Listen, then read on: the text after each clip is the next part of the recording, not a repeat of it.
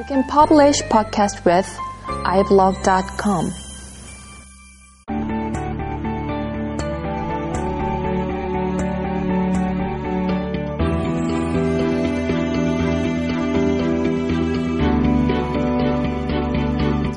안녕하세요. 비하인드 다이제스트 53번째 시간입니다. 오늘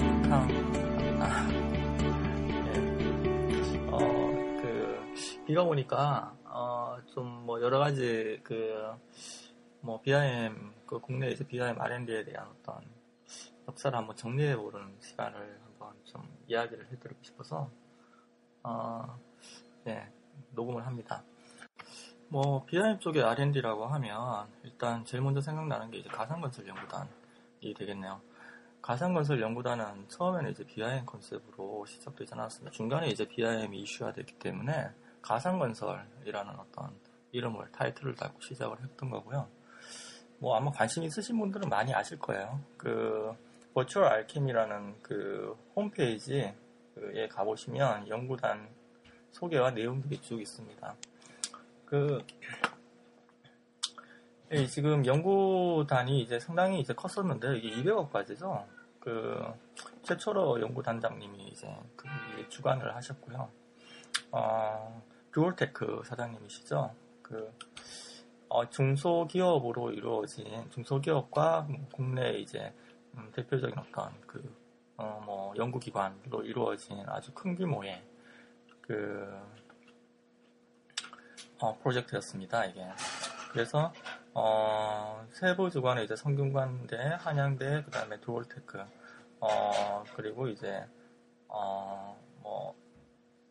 참여기관이 이제 여기서, 이외에 이제, 한길 IT라든지, 지오엔트라든지, 다양한 어떤 시빌 IT 업체들이 또 이제 참여를 했습니다. 지원 기관으로 이제 국토해양부하고 건기평이 이제 들어왔었고요. 사실 국내에 대부분의 대학들은 다 이제 포함이 되어서 진행이 된 걸로 알고 있습니다. 여기서 이제 나왔던 내용들이 사실 초기다 보니까 일종의 이제 지금 BIM으로 얘기하고 있는 여러 가지 이제 가상건설에 관련된 어떤 솔루션이라든지 기술 지침, 그 다음에 상호 운영성에 관련된 내용들, 실행 지침, BIM 실행 계획, 이런 것들, 라이브러리 체계라든지 어떤, 이런 부분에 대해서 전반적으로 다 연구가 진행이 됐죠. 이런 연구 진행되기 전까지는 가상건설에 대한 어떤 개념이 상당히 좀 희박했다라고 볼 수 있습니다. 근데, 하여튼 요런 어떤 연구단을 통해가지고, 사실은, 얻은 어떤 소득이라고 하는 거는, 결국에는 이제 BIM에 대한 어떤 인식이 상당히 이제 좀, 일반에 대해서 이제 퍼졌다. 요런 어떤, 여기서 이제 BIM 학회가 이제 만들어졌죠. 그리고 한길 IT 같은 경우에는 이제, 국내에서 최초로 이제 BIM 소프트웨어 이제 모델러를 이제 개발을 했습니다. 그리고 또 듀얼테크 같은 경우에는 BIM 실행 계획을 이제 효과적으로 이제 수행할 수 있는 CPLM 같은 그런 어떤 솔루션도 이제 개발을 했고요. 그 외에 각 대학에서 이제 매스 모델링을 할 때 어널리시스를 하는 그런 어떤 기술이라든지, 구조 해석을 할 때 상호 운영성을 높이는 어떤 기술이라든지, 그리고 IFC를 통해서 어떤 IDM, Information Delivery Manual을 이렇게 효과적으로 정보를 이제 밸리데이션 할 수 있는 기술이라든지, 연세대 이강 교수님이 만드셨죠. 이런 식으로 이제 상당히 다양한 부분을 골고루 접근을 한 그런 어떤 연구단이라고 보실 수 있습니다. 근데 이게 사실은 이제, 물론 이제 5년 정도가 상당히 긴 과제긴 하였지만, 저희 나라가 전혀 이제 이런 토대가 없는 상태에서 진행이 되다 보니까, 아무래도 좀 약간 이제 각 단계별로 아쉬운 부분은 있는 거죠. 하지만 그럼에도 불구하고 그 당시에 이 과제를 수행을 하기 위해서 수집된 자료라든지, 해외에도 예를 들면 이제 세네티 같은 어떤 곳에 이제 가서 그쪽에서 이제 BIM이 어떻게 이제 실행이 되는지 그런 자료들을 다 조사를 해서 이제 퍼블리시를 하고 그 다음에 각각 이제 세계적으로 어떤 식으로 이제 이 VDC VDC나 어떤 BIM이 어떤 식으로 이제 돌아가는지 그런 것들을 국내에 가져와 가지고 뭐 이렇게 확산시킨 점은 상당히 의미가 있는 그런 어떤 R&D였다라고 저는 생각을 합니다. 첫술에 배부를 수는 없죠, 항상. 거기에다가 이제 학회까지 이제 만들어져가지고, 지금 학회가 상당히 이제 많은 노력을 하고 있거든요. BIM에 대한 어떤 지침이라든지, 제도라든지, 뭐 어떤 기술을 확산시키기 위해서 상당히 많은 노력을 하고 있습니다. 물론 이제 빌딩 스마트에서도 상당히 노력을 많이 하고 있죠. 서로 이제 좀 약간 이제 관점이 좀 약간 다른 부분이 있긴 있어요. 근데 하지만 서로 이제 보완되는 관계라고 저는 생각을 합니다. 그래서 결국에 뭐 이런 식으로 이제 돌아갔죠. 이 내용들은. 그리고 나서 이제 작년부터 R&D가 이제 BIM 쪽의 R&D가 우후죽순으로 이제 많이 생기기 시작합니다. 뭐 기획과제가 많이 일단 생기고 뭐 이렇게 되고 있죠. 현재는 기획과제가 많이 이제 뭐 실행되고 있는데 직영부에서 이제 KBIM이라고 월드 베스트 소프트웨어 이제 개발이라고 해서 거기에 이제 BIM 모델러 그다음에 BIM 모델을 밸리데이션 할 수 있는 체커가 이제 같이 포함돼서 나왔습니다. 그 과제도 상당히 이제 대형 과제죠. 2년 정도 이제 수행을 하도록 되어 있고, 거기에 이제 참여를 하고 있습니다. 제가.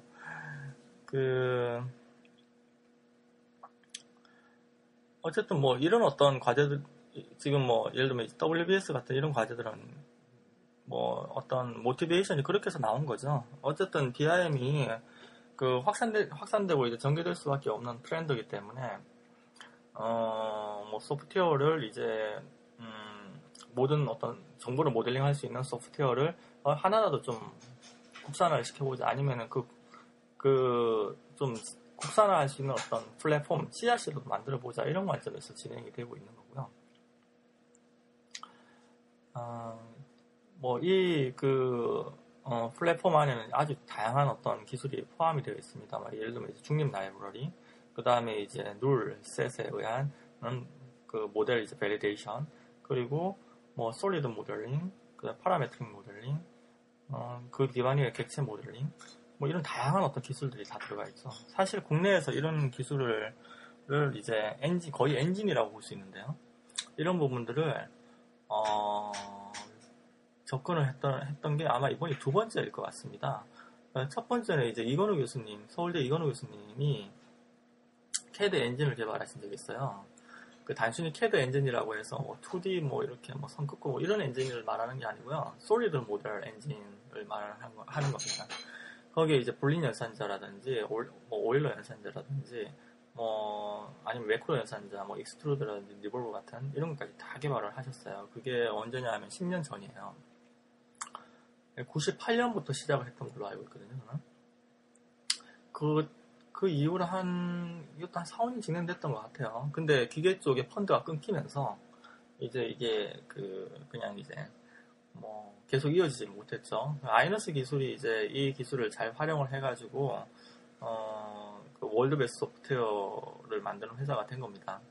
아이너스가 이제 150억인가요? 이렇게 수출하는 회사죠. 소프트웨어로만. 국내에 이제 패키지로 이렇게 만든 소프트웨어 수출하는 회사가 별로 없습니다. 거의 없다라고 보시면 됩니다. 근데 뭐 아이너스 기술 상당히 잘하고 있죠. 그 이후로 이제 두 번째가 아닐까 싶습니다. 사례가.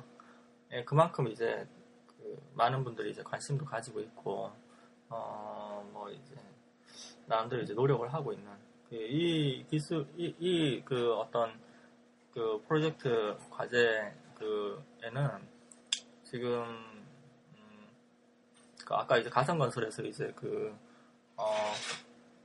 모델러를 이제 개발을 했었던 엔지니어링이 상당히 강하거든요. 한길 IT 있고요. 제가 지금 다니고 있는 회사입니다.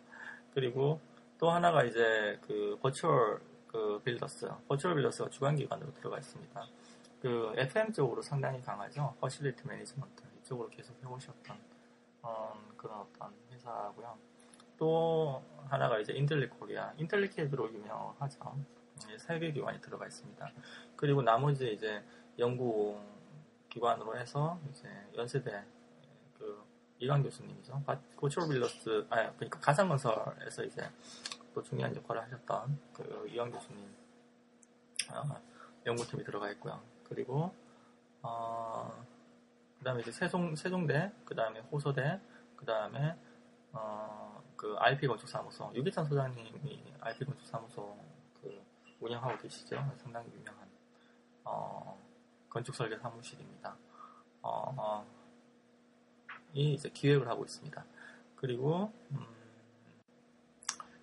이제 수요 기업으로 해서 이제 삼성물산하고 삼성 SDS, 그 다음에 SK가 들어가 있습니다. 여기는 이제 같이 연구도 하면서 이제 수요 기관으로서의 어떤 역할도 하는 겁니다.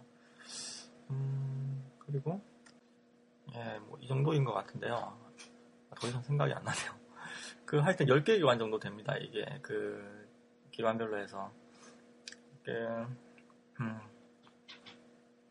뭐 지금까지 해서 이제 거의 이제 초기 그 디자인, 그 아키텍처 이제 플랫폼에 대한 디자인은 거의 끝났고 이제 본 개발을 이제 뭐 한 얼마 전부터 이제 시작을 했습니다. 그 사이에 이제 프로타이핑까지 이제 개발을 끝난 상태고요. 그러니까 뭐 어쨌든 이런 어떤 플랫폼들이 일종의 이제 씨앗처럼 이렇게 퍼져 나갔으면 하는 바람이죠. 그 2년 뒤에 2년이라는 기간이 상당히 이제 짧습니다. 사실은 이 기간 안에 뭐 레빗이라든지 뭐 아키텍처 이런 걸 개발한다는 건 사실 말이 안 되는 거고요. 차별화해서 이제 다른 부분을 해야죠. 그 기존의 뭐 그 강점을 가지고 있는 어떤 모델러의 어떤 특화된 부분들을 이제 건들면 안 되죠. 그리고 플랫폼 개념으로 이제 적용을 해야 되죠. 이게 뭐 2년 만에 이제 그냥 뭐 딱 그냥 끝내야 되는 그런 어떤 프로젝트는 아니거든요. 뭐 그러면 사실 이제 국가에서도 손실이고 계속 이어서 이제 가는 방향으로 내부적으로 이제 이런 것들을 이제 그 고민을 하고 이제 계획을 하고 있습니다. 앞에 대형 국책 과제에 대한 이야기를 들었는데요. 뭐 그 이외에 이제 기획 과제들이 많이 있습니다. 기획 과제는 본 과제가 될 가능성이 크죠. 그 중에 하나가 이제 빌딩 스마트 협회에서 이제 하고 있는 설계 생산성 향상 개방형 BIM 기반 환경 구축이 있습니다. 이제 건기평에서 나온 과제고요. 그 개방형 BIM이라고 하면 이제 보통 IFC를 이야기를 하죠. 그 IFC 기반의 어떤 환경을 구축한다. 뭐 이런 컨셉으로 진행이 되고 있는데 어쨌든 뭐 빅빅 관점에서의 어떤 그 컨셉도 사실 필요하긴 합니다. IFC에 어떤 여러 가지 이슈가 있긴 있죠.